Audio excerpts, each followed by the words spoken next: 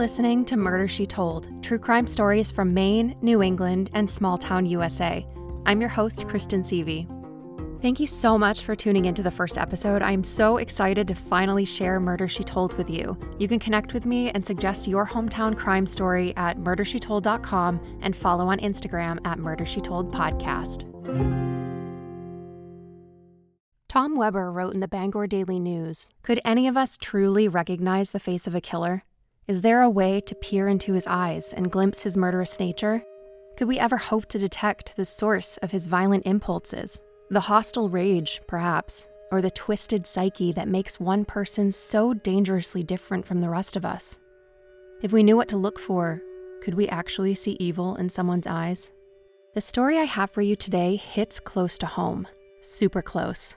This story has never been told on a podcast before. The most sensational trial in the history of Maine, and a story that spans across 2 states and over 2 decades. It's the story of 3 innocent women who got caught in a deadly web they couldn't escape, and a killer who, if it weren't for his own actions, might have gotten away with his crimes.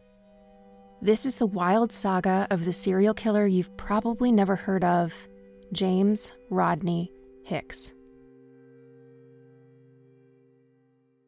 It's October 16th, 1982, in my hometown of Newport, Maine, but this is before my time. Geraldine Tibbetts Towers is a 34-year-old single mom raising 3 kids on her own. Her sister-in-law describes her as the kind of person who would pay the balance of your groceries if you came up short at the store, even if she didn't know you. I'm picturing her in line at Bud's Shop and Save, the local grocery store from my childhood that's now a Hannaford. But her daughter Tammy casts her in a much different light. I'm going to do something that I've never done before when telling a crime story. This is normally the part where I would talk about what a great mom she was and how she would do anything for her kids. I actually had something written about her devotion as a mother based on the news articles I found and the Oxygen show I watched. But I understand that people are more complex than one person's perspective, and I had the chance to speak with Geraldine's daughter Tammy, and she told me hers. She told me the complete opposite about what I originally believed about her mom. The networks didn't include her account because it wasn't a pretty picture, and instead told a version to viewers that wasn't true. I believe Tammy's life story, and I've chosen to omit the pleasantries I normally would have included here. And although this makes it harder to understand Geraldine, it doesn't mean she deserves justice any less. Geraldine kept an empty mayo jar full of spare change in the kitchen, and this particular night called for a little fun to use it. So Geraldine's father, and 2 of her kids, including 13-year-old Tammy, hopped in a car and headed over to Pittsfield, the next town over, to the local bowling alley to spend the evening on the town. After a little family fun, Geraldine was in the car on the way home from the bowling alley, and although the kids needed to get to bed, Geraldine wasn't ready to call it a night. She asked to be dropped off at a local bar. She planned to call her father to take her home later that evening after having a couple of drinks. The Gateway Lounge is only a 3-minute drive away, but Geraldine never called. I happen to know the Gateway Lounge, or at least where it used to be. I know that the way home from Pittsfield takes you right through the triangle in the center of town, which is exactly where the Gateway was located. Coincidentally, Geraldine lived just a stone's throw away from my childhood home, on a tiny street with just a few houses, the street I grew up on. Geraldine lived in a cottage next door to her parents' house, and I remember playing with my cousin where the cottage used to stand. Around 1 a.m., a car pulls into the yard before turning off its engine. Believing Geraldine most likely got a ride home from somebody to save him a trip, he assumes that she's safe and goes to bed. But the next morning, Geraldine's mother, June Tibbetts, calls her son Vance in a panic. Geraldine still wasn't home, which was super unlike her. She did have a history of leaving for a few days, but she always told her family where she was and when to expect her back. But maybe she went home with somebody and forgot to call this time. June informs the Newport police, and they reassure her that Geraldine will probably turn up soon. But when Geraldine still isn't home a few days later, local police chief Jim Ricker goes out to ask a few questions, starting with the bar where she was last seen. I spoke on the phone with Jim Ricker, who is now the town manager of Newport, about working on this case. At the time of this story, he was the Newport police chief. I asked him how he got involved with this case. Well, it was the early 80s, of course. I'd only been working here, I don't know, a year or so, I guess, in Newport. And it was a missing person case. It was a Geraldine Towers was reported as a missing person, last seen at the Gateway Lounge here in Newport, where her father had dropped her off the prior evening.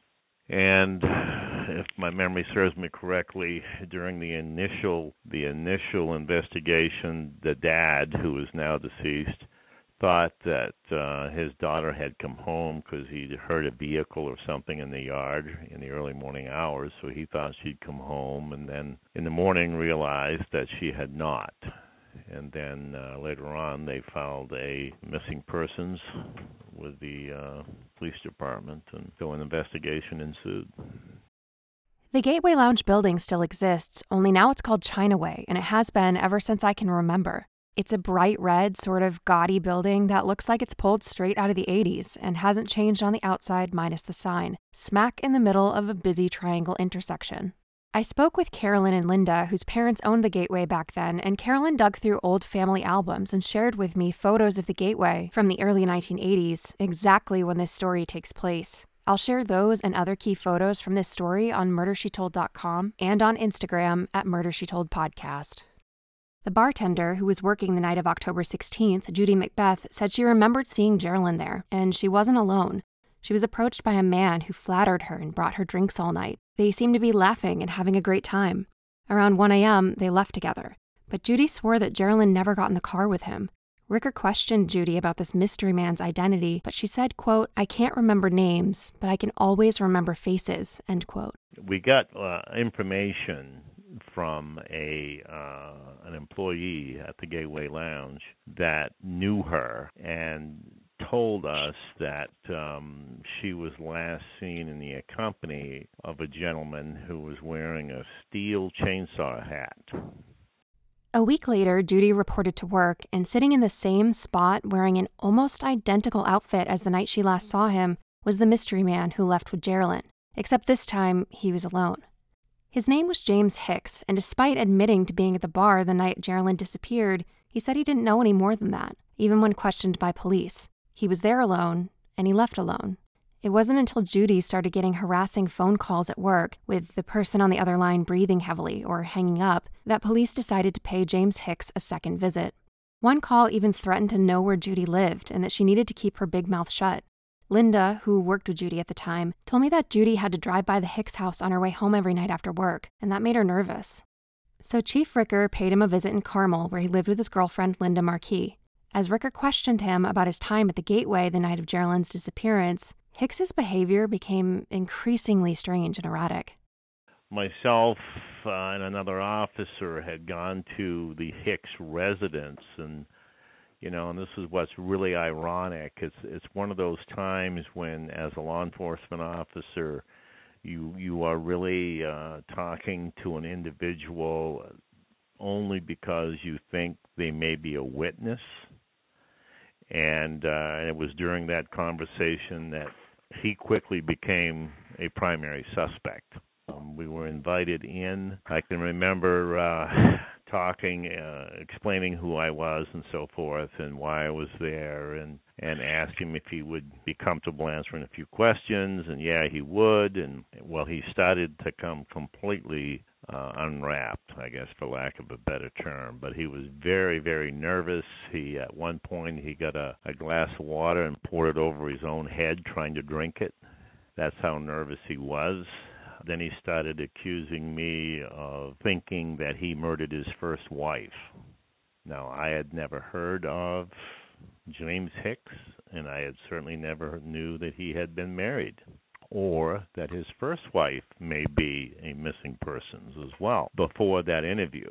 So when he opened that door, started talking about me accusing him of killing his first wife, I started asking questions about it. But you need to understand that there was no indication that we had no prior knowledge that he had had a wife and that she was indeed missing. So when I started focusing on his statement, his live-in girlfriend at the time came out and basically asked us to leave the house. She no longer wanted him to talk to us, and we had to leave. And and I'm putting it much more mildly than the request was actually voiced. But nonetheless, we were asked to leave, and we had to leave. And there was nothing that he had said that would really lend itself to an arrest. There was not enough probable cause or anything in what he had said. Basically, he was just making wild accusations towards me. So that's how that first interview went. And from that moment on, Jimmy Hicks was the subject of investigations for many years to follow. This interaction struck a chord with Ricker. People don't just blurt out accusations about murder. And suddenly, somebody who wasn't on the police radar at all before this incident was put under a magnifying glass. If he would have just been, I took her out, bought her a beer or whatever, because we started the interview. I asked him to come out in the car, and then you could tell he was getting very nervous in the car, so he wanted to go in the house, and we went in the house, and that's where it concluded. But if he had just been very cool, calm, and collected, okay, you're the last guy seen with her, where did you take her, that type of thing, and but certainly that is not how that interview went. Basically, James Hicks, at that moment in time, made himself a primary suspect. So he starts to investigate, and what he finds is more than just a little peculiar. Not having much to go by, except that James was married to a Jenny Sear, Ricker starts out with the original search engine, the phone book. I come back to my office, of course. Now I'm very, very excited, very convinced. So I just got out a phone book, and I started looking for her family in this area, because I never knew any of these people. So I found the Sear family, and I called by happen chance and said, are you so-and-so, and I related to Jennifer? And this lady starts crying on the phone. And I said, can I come talk to you? And she says, yes. Well, when I got to that house, it was like a family reunion. There must have been 10 or so people there, different relatives and so forth, and some of them crying, some of them not. So I got the lady calmed down. I think her name was Myra. And she says, nobody has ever believed me. I says, well, what do you mean nobody's believed me? She said, I know James Hicks killed my daughter, but nobody would believe me. He told the police that she ran off with a trucker and left her kids. She would not do that. She would leave him, but she would never leave those kids. James Hicks was born at a farmhouse in Etna, Maine on April 17, 1951, and was raised by his single mother. His father abandoned the family when he was young, leaving her struggling to raise 7 children on her own. Etna is a super tiny rural farming town next to Newport. The surrounding towns are so small, they're clustered together, and all the kids go to one central school, Nokomis Regional High, where my whole family graduated from. However, James Hicks actually went to Herman High School, and I couldn't seem to find the reason why he didn't go to Nokomis, but other family members did. I did find his senior yearbook, though, the 1970 Herman microphone, and there he is, 18 years old with a handsome gap-toothed smile and perfectly styled vintage hair. He was a star cross-country runner, something he's most remembered for in school. I spoke with former varsity running teammate Rick, who said he remembered Jimmy as being soft-spoken and quite the athlete. He remembered the cigarettes he used to smoke and the cowboy hat he liked to wear. He said he gave Jimmy a run for his money on the track, but that Jimmy was an athlete and set the school course record his senior year. That moment at the regional and state meet earned him a shout-out in the senior highlights as a memorable moment from the year, saying, "Thanks, Jim Hicks." He's not the only one in that yearbook from this story. Jenny Sear is there too, posing for a group portrait with her sophomore classmates. She looks sad in comparison to the other teenage girls sitting around her. She's 16 in the photo and most likely pregnant, though she doesn't look it. A former classmate named Daniel Pelletier remembers the day Hicks pointed out young Jenny, a painfully shy and quiet 9th grader, saying, quote, "I'm going to marry that girl," end quote. Daniel said James was a very determined person when he wanted something. Just before his senior year in 1969, his brother, Sheldon Hicks, was killed along with 3 other soldiers in Vietnam when their truck ran over a landmine. His sister Lori, who went to high school with my aunt and who was 8 when her brother died, later told the Bangor Daily News, quote, "I was very close to Sheldon and it affected me. I don't know how it affected Jimmy. He was always so quiet. He would never show his true feelings," end quote. But others say his brother's death did affect him, but that the depth of his anger and sadness were only shown behind closed doors. Bangor Daily News staff writer Jeff Tuttle later described him as being, quote, "by many accounts, a quiet teenager with few friends, but with the unmistakable ability to charm certain women." For others who knew him, however, his privacy masked the personality of a jealous, manipulative, selfish, and frightening man, end quote. and that charm on women worked. He married Jenny Sear when she was just 16 years old and pregnant with their first child. High school sweethearts, or so it would appear. But I can't help but think of that yearbook photo and wonder if her expression was a reflection of how she felt on the inside. She dropped out of school in 1971 and married James against her family's wishes. They suggested that she had an abortion and tried sending her to a convent school. But eventually, the family came to terms, and the couple moved in with her parents for a while with their newborn son before moving to the TNN trailer park in Carmel. Carmel, by the way, is a 5-minute drive from Etna, where his mother's farmhouse stood. Their relationship was rocky and marred by infidelity on James's part and financial struggle. At one point around 1974, they filed for divorce. But after discovering Jenny was pregnant again, they decided to give the marriage another shot. But 3 years later, everything would change. On July 19, 1977, James frantically called the local police department and told them that his 23-year-old wife was missing. So Jennifer went missing 5 years before I came back to Maine. So in talking to them, I says, well, tell me about the investigation. Who did you call? So forth and so on. Well, I found out that they had reported this to the sheriff's office, Penobscot County Sheriff's Department. Well, there wasn't a record of it. Nobody ever filed a report. And I kept asking for these reports, and they kept assuring me that they were going to work with me on this, but there was no report. Never was a report filed. Never was a missing persons issued. Some deputy went and interviewed James Hicks, and he convinced the deputy that his wife ran off with a truck driver, and would go into these long descriptions about, he had suspected was going on, this type of thing. And so anyway, that case was closed.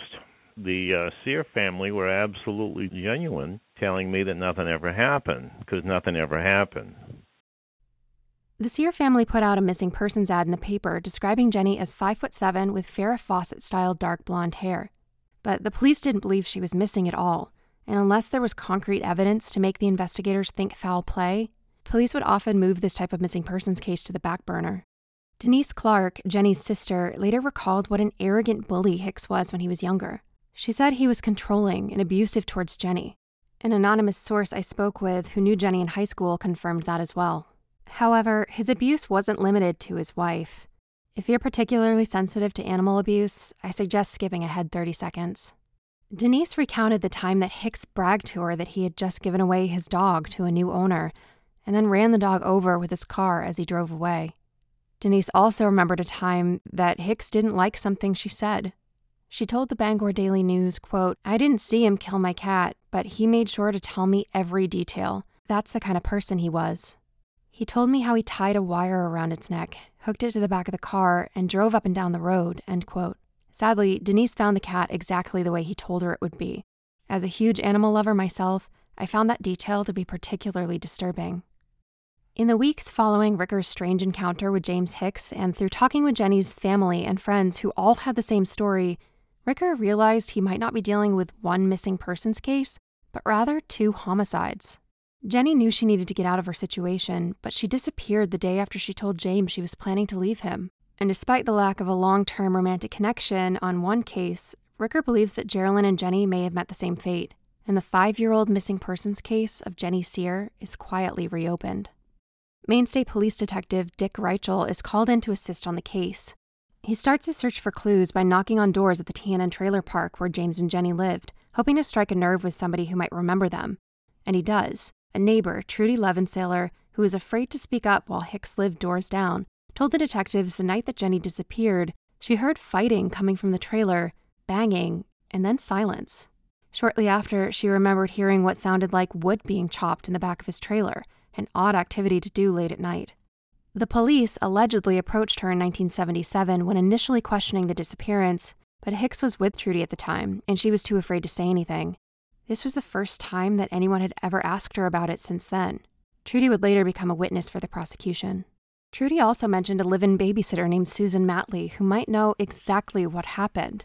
So police tracked her down in Massachusetts, where she'd been living and hiding ever since. Susan Matley was 15 years old when she came to live with James and Jenny Hicks. She was a foster child, and Jenny had made an arrangement with her caseworker to have Susan live with them and essentially act as a babysitter for their 2 young children. Susan told Oxygens buried in the backyard that Jenny was like a second mother to her, and she was a wonderful person. Susan told a similar story as Trudy, that she was afraid for her safety, and that's why she never spoke up against Hicks, and gave them a detailed account of the last day she saw Jenny.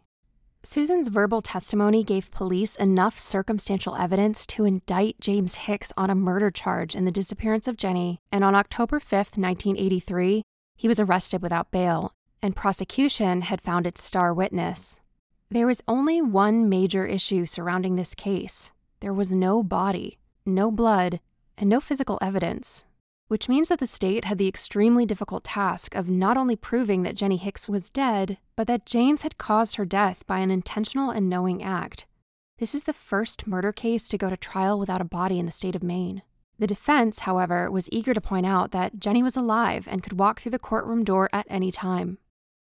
In March 1984, the trial begins, and 22-year-old Susan had to face her fears in front of a courtroom full of people and testify against a man she was still afraid of.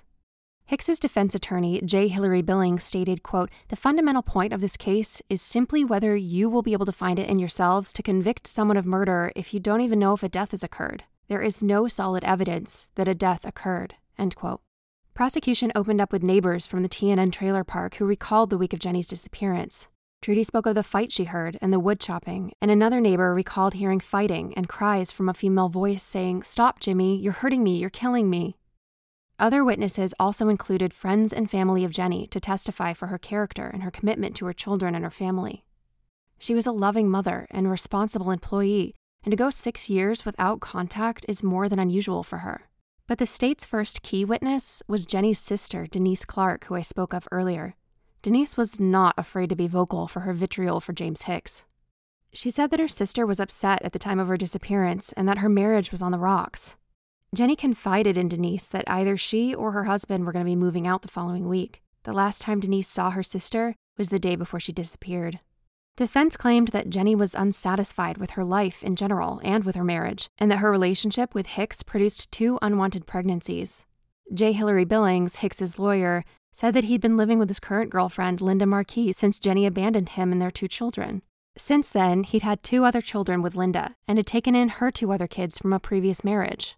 James Hicks was a family man, they argued. Linda sat in the courtroom listening along with other members of the Hicks family to support that. Jenny's mother, Myra Sear, however, argued differently. Tom Weber reported in the Bangor Daily News that Myra was visibly shaken after a lengthy cross-examination on the witness stand. Hicks reportedly told Myra 3 days after he claimed her daughter was missing that Jenny's car was seen in Newport, and that Jenny said she didn't want to speak with him and asked for her clothes back before leaving town. But she said, quote, "Newport's a small town, and I walked all around and I never once ran into my daughter," end quote. Myra also testified that in October of 1978 in Madawaska, where she was living at the time, that she ran into Hicks on the street and inquired again about Jenny, who he'd previously said was living in Florida. Myra told him that she looked into the claim about Jenny's whereabouts and her daughter wasn't living in Florida. He then changed the story and said that she was in New Hampshire living with a boyfriend. Myra then said, quote, "I think that's a lie. I think you killed her and you hid the body," end quote. Hicks allegedly replied saying, "You'll never prove that." Myra later admitted when questioned by Billings about that incident that she never actually went to Florida to look for Jenny. Quote, "I know I've lost my daughter," she said in response to his questions. "I'm not out for revenge. I just want to know where my daughter's body is," end quote.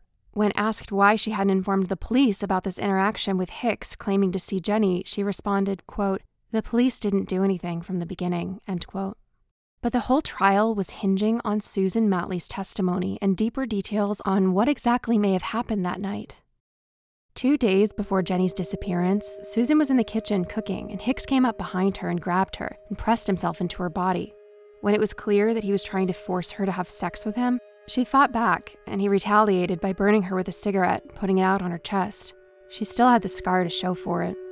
The morning of July 18th, 1977, after James had left for work, Susan told Jenny about the incident, and Jenny decided that it had to be now. She was going to tell James that she was finally leaving him. She asked Susan to go out for the evening so that she could talk to him. So Susan gave the couple space and went out on a date, returning home around 4 a.m. She expected to see the house quiet when she returned home since it was so late, but she definitely didn't expect the unsettling scene she walked into when opening the door to the Hicks trailer. She testified that she saw James sitting in silence and staring at static on the television screen, glittering with black and white dots. And next to him on a love seat was Jenny. Only something wasn't right. She was laying there in such a peculiar way, it was hard for Susan to believe she was sleeping. Her body was partially off the couch with her head on a wooden armrest. She was scrunched up as if she hadn't put herself there. Her hair was completely covering her face so that none of her features could be seen, and it was so long that it touched the floor. Her arms flailed in crazy positions, one of them over her head pointing down. Jenny Hicks looked dead, said Susan. James simply said she was sleeping and told Susan to go back to bed, so she did. But she couldn't sleep very well, and later she heard what sounded like slippers scuffing and dragging across the floor, and the door to the trailer closing. And then, the next day, Jenny was gone. But strangely enough, her purse, complete with IDs and credit cards, and her glasses, sat on the kitchen table. He said she just took off with a lover. But there were two things that Susan knew Jenny would never ever leave town without: her children and her glasses.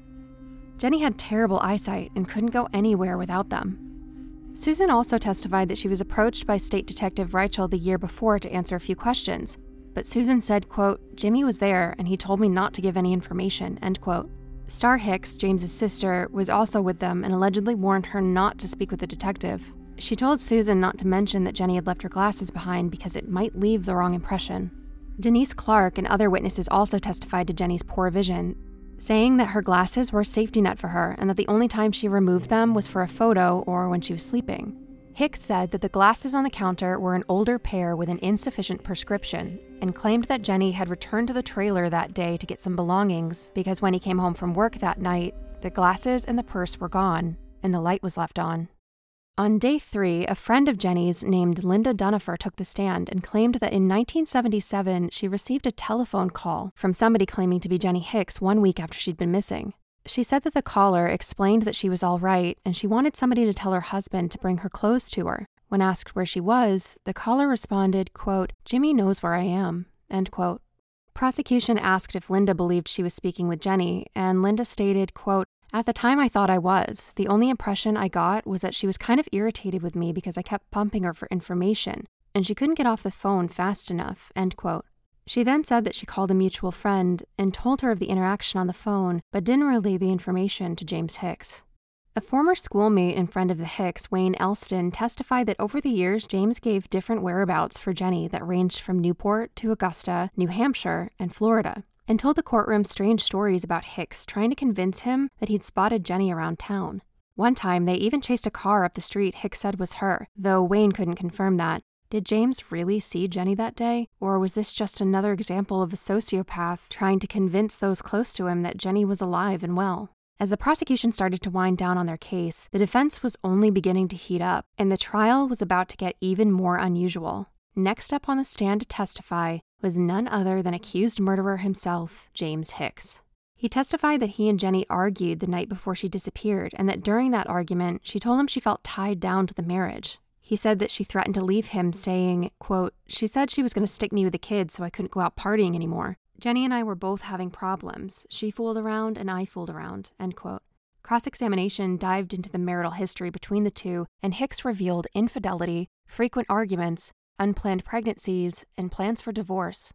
On July 18, 1977, Jenny told James that she knew he'd been making advances at Susan and that she would no longer tolerate his behavior. They broke out into an argument, eventually moving the conversation to a 3-hour car ride before coming home shortly after midnight and retiring to separate bedrooms. A very different account than the story of a dead Jenny on the couch. He said that when he left work at 4:30 a.m., that Jenny was lying in bed. Prosecution argued that he came unhinged when Jenny asked for a divorce and killed her right there in the living room.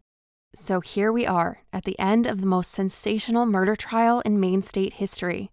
The first trial to be held without a body and based purely on circumstantial evidence. Mr. Ricker told me that the real evidence in the case was Susan Matley. The jury found her very credible, and deliberation took the jury 9 hours to come to a conclusion. They found James Hicks guilty of acting with reckless intent in causing his wife's death and convicted him with 4th-degree murder in the connection of the 1977 disappearance of Jenny Hicks. For those of you wondering what fourth-degree murder is, it's now called manslaughter, and it holds a maximum sentence of 10 years, with options for parole at the Maine State Prison in Thomaston. Throughout the entire trial, Hicks maintained a calm but smug presence, and hearing the verdict of guilty didn't change that composure. His family, including his girlfriend, Linda Marquis, sat at the back of the courtroom in stunned silence. They later huddled together through tears. Quote, "I'm not guilty, but someday it will be proven. I'll accept what the court gives me," end quote. He loved an audience, I think. He loved an audience, and the guy was quite an actor. I mean, he goes to prison. He's a model prisoner, but he knows how to work a system. He knows how to survive in a jail. He quickly adapts to that, to his surroundings. But in court, you're right. He was a little cocky in court. For the conviction of fourth-degree murder, two critical elements must be proven to the satisfaction of the court: that a death has occurred and that there was criminal agency involved in that death. So how do you prove, beyond a reasonable doubt, that a death had in fact occurred without any form of physical evidence or indication of death whatsoever? This conviction was the first of its kind in the state of Maine, though it wasn't the last. Jenny's body hadn't been recovered, and that lack of physical evidence cast the lengthy 10-day trial into an unusual light among members of the legal community. J. Hillary Billings stated in a Bangor Daily News article from December 1984 that his client might be the only person in the history of the American justice system to be convicted of a homicide without the evidence of a corpse, confession, evidence of a murder act, or eyewitness accounts to the slaying.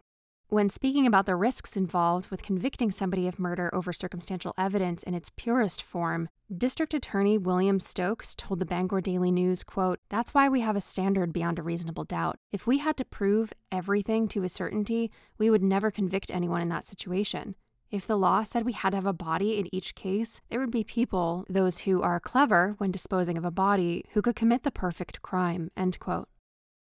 In August of 1984, Hicks made headlines again from behind bars over a peculiar and sticky situation. He and Linda Marquis had applied for a marriage license from the town office in Carmel, but the license was denied. As far as they were concerned, James and Jenny Hicks were still married, despite the fact that he'd been convicted of murdering her 6 months earlier. They had never gotten a divorce, and the state refused to acknowledge that Jenny was deceased on paper.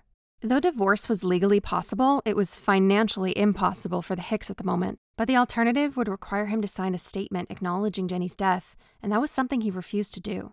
Hicks argued that the state must believe his wife is dead, saying, quote, "Otherwise, they wouldn't have found me guilty of murder. The state, not me, says she's deceased. Therefore, the state should be the ones issuing the appropriate documents from their convictions, or set me free," end quote. It was a catch-22. The state hadn't legally declared Jenny dead despite the fact that they'd built a successful case around that belief. And they said they wouldn't visit the idea until after the appeal of his fourth-degree murder conviction, leaving everyone in a stalemate situation until the case was resolved. As part of Hicks's appeal process, he was eligible for bail, and that was reduced in half to $15,000 on an argument from his defense attorney.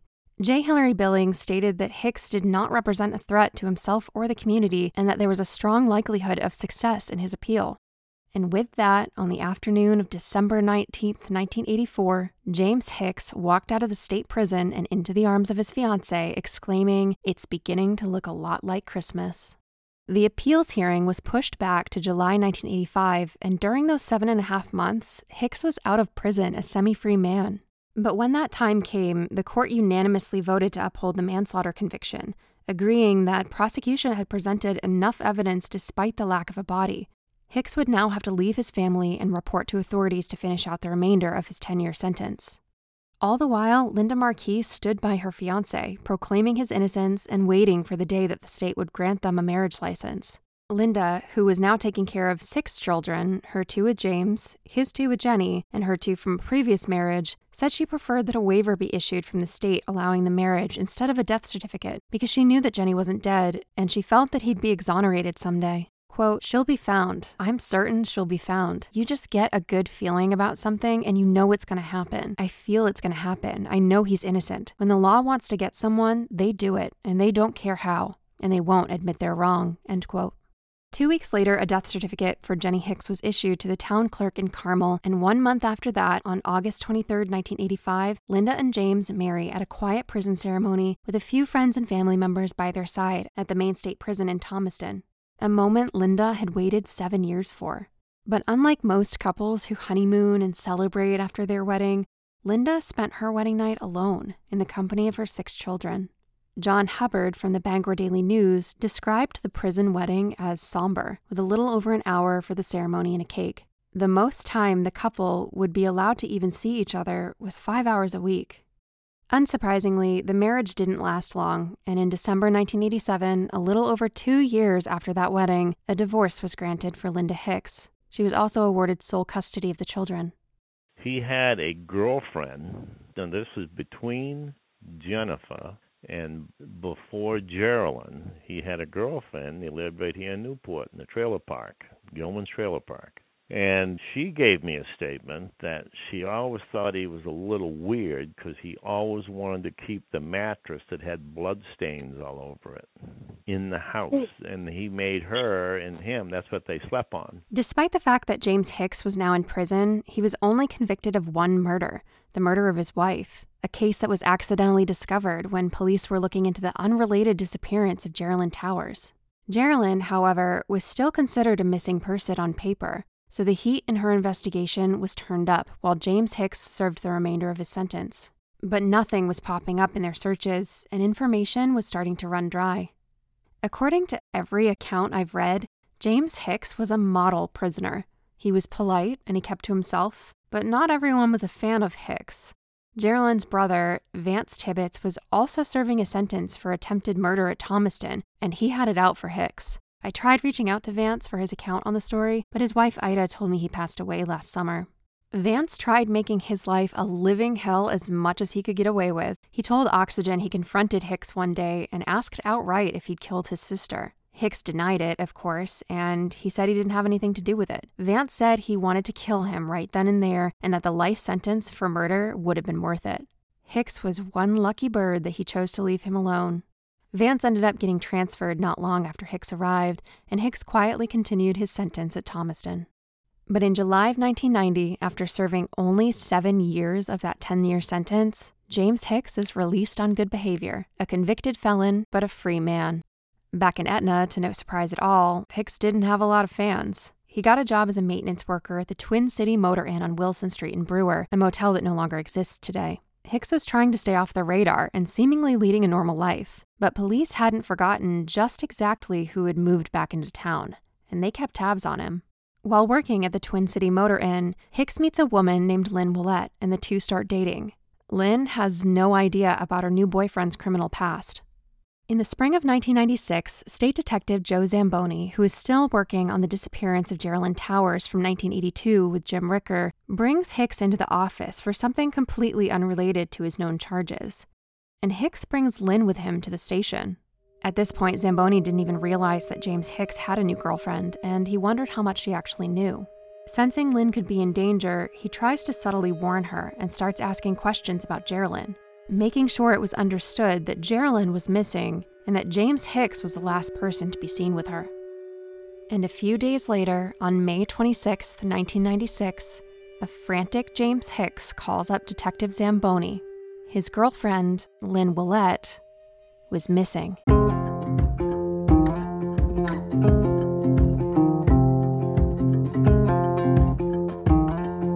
I want to thank you so much for listening. Part 2 is available right now. Be sure to subscribe and follow Murder, She Told on Instagram at Murder, She Told Podcast for key photos from this episode and more. If you loved this episode, please consider sharing Murder, She Told with a friend or leaving a review on Apple Podcasts. If you are a friend or family member of the victim or anyone connected to this story, you are more than welcome to reach out to me at murdershetoldpod@gmail.com. If you have a story that needs to be told or would like to suggest one, I would love to hear from you. A very special thanks to former Police Chief Jim Ricker for talking with me for this episode, and Tammy for trusting me with her story. Thank you to the former friends, neighbors, and sources including Linda, Carolyn, Rick, and Brandon who helped make this possible. Additional thanks to Herman High School alumni and the residents of the town of Newport. Murder, She Told is co-produced by AKA Studio Productions. All links for sources can be found in the show notes and on murdershetold.com. My only hope is that I've honored your stories in keeping the names of your loved ones alive. Thank you for listening.